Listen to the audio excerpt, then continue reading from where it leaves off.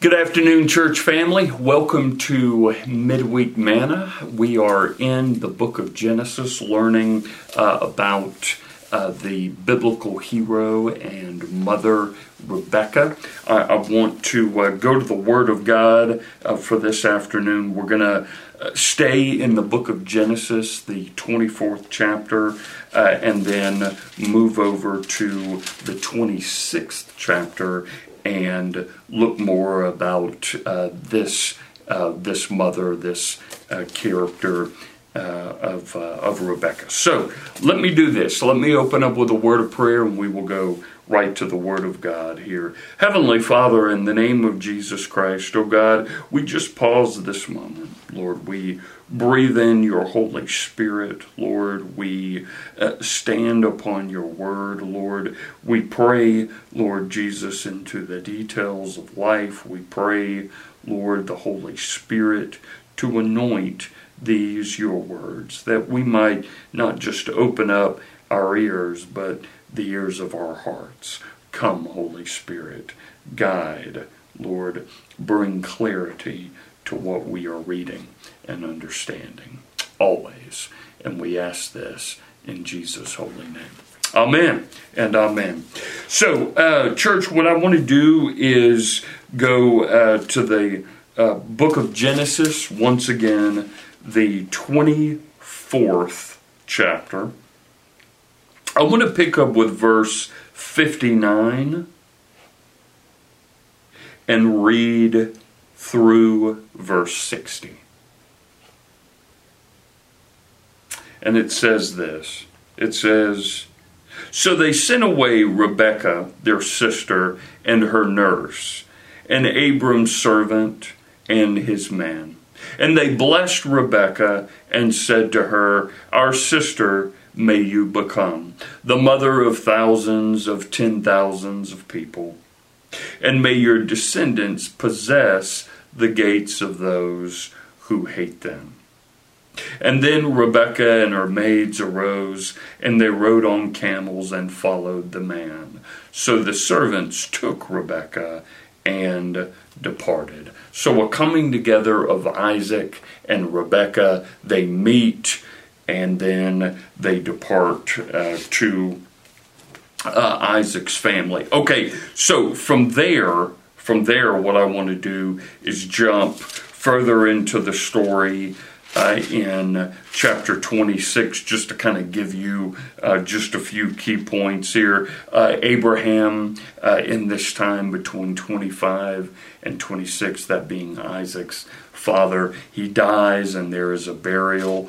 There are, of course, the families of both Ishmael and Isaac. Esau, he sells his birthright.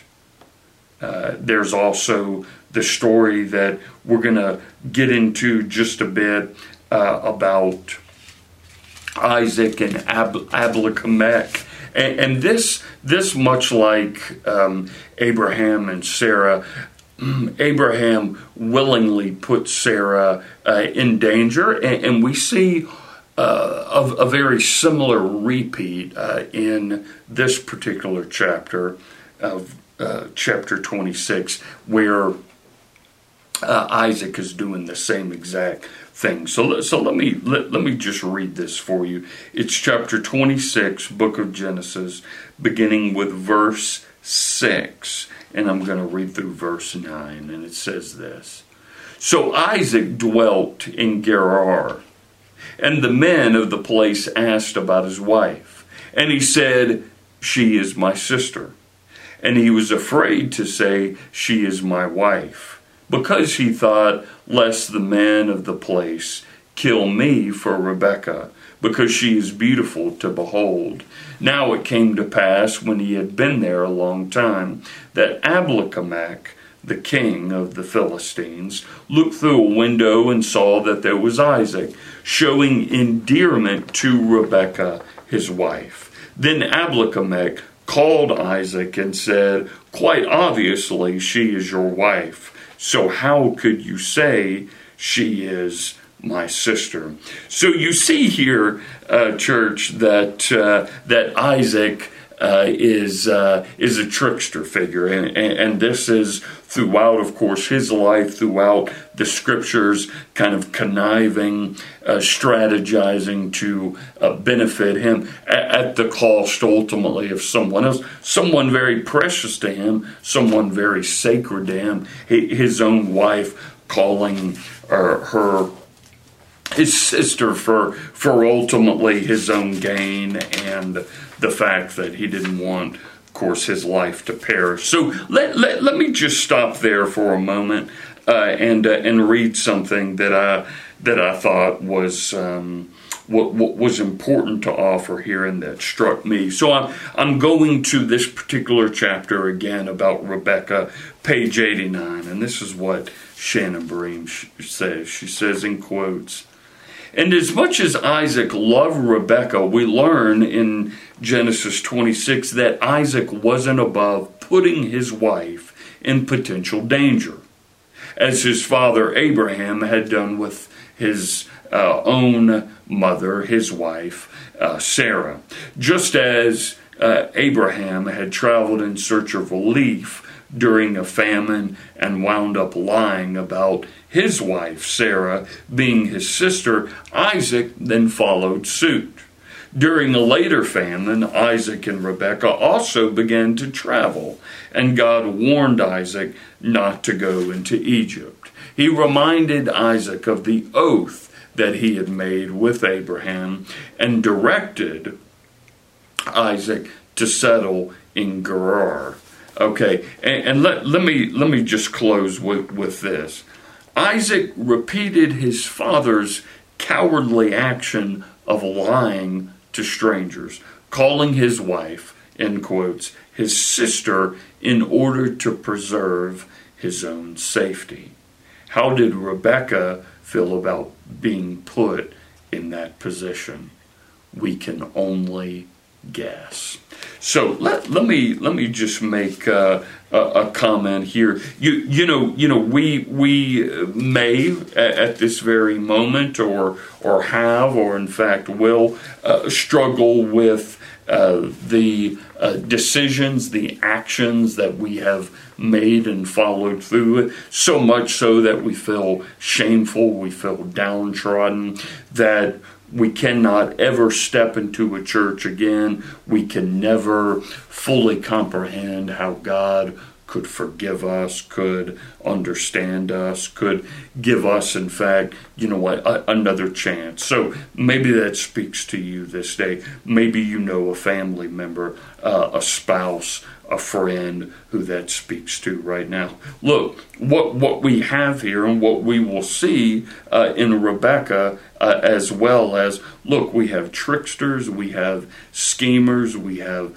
backstabbers, we have sinners, we have saints. We have all of that, okay, in these pages of God's Word.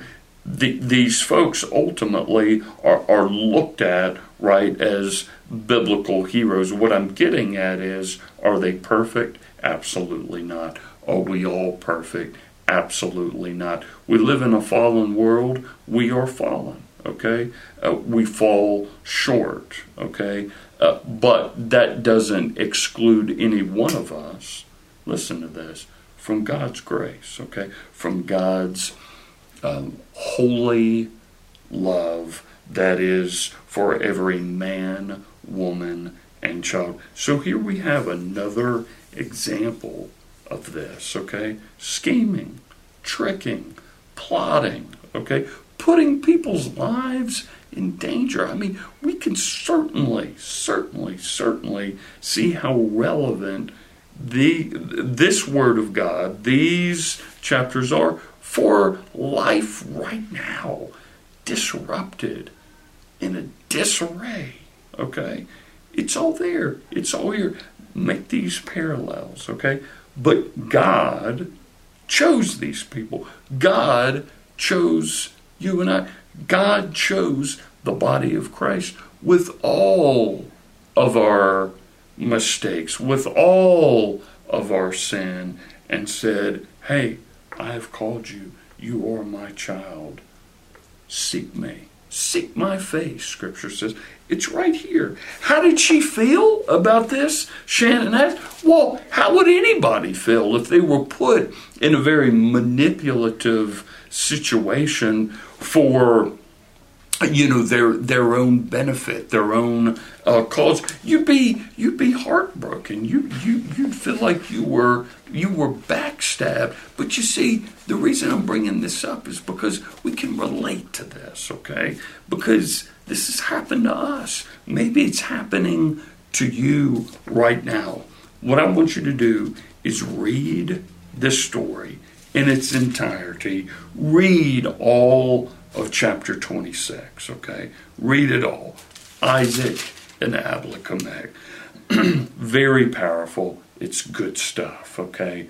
It's manna for our day. Now, what I want to do next week, okay, is talk about how Rebecca herself, okay, is a part of this scheming, is a part of this trickery. But again, God calls her. None of us are perfect, okay? None of us are perfect. So we got to process all of this, okay? It's good to understand the importance of the repentance of sin, of asking God for forgiveness. None of us are too high and mighty to do that, okay? Very important. Make those parallels there. So, what I want to do is talk about, as Miss Bream says here, Rebecca the schemer for next week. And we'll stay in the book of Genesis for that. Just a few biblical highlights that I wanted to mention here that I'll be going over. I'm going to be looking at, for instance, Genesis chapter 25, verses 29 through 34 for next week. Okay. I'll be looking at Genesis 27, 1 through 10. Okay. And hitting some other highlights about Rebecca as well. This is quite a long chapter, so we may in fact spend another session or 2 minutes. So I think that'll give it due justice. So a lot to think about in this particular book of God's Word. But you see, Genesis, the thing that I love about this, all of the building of this family, the scheming, the moving toward where they're going to ultimately be in the book of Exodus, it's pointing somewhere, okay?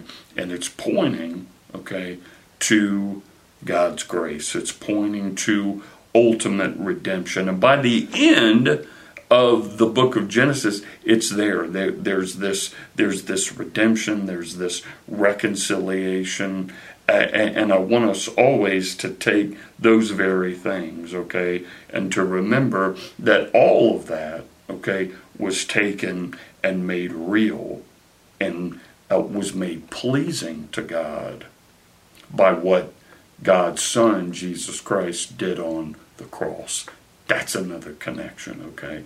Very, very important. So we can very much understand the Word of God. We can very much be at peace with understanding the Word of God if we begin making these thematic connections to how Old and New Testament do come together. Okay, good session, great time, a blessing to be with you. Let me offer a word of prayer for us, church. Heavenly Father, in the name of Jesus Christ, oh God, we seek your presence, Lord. We do. We live, Lord, in a fallen world. We see it. We know it. There's no denying it. There's no hiding from it, Lord. We do, Lord, need your grace. We do need your mercy. We do, Lord, need your hand and your Holy Spirit, Lord, upon us, ministering to us all the time, each and every day, every moment, Lord, of our lives. And people do need the church, the body of Christ. They really, really do. They need, Lord, that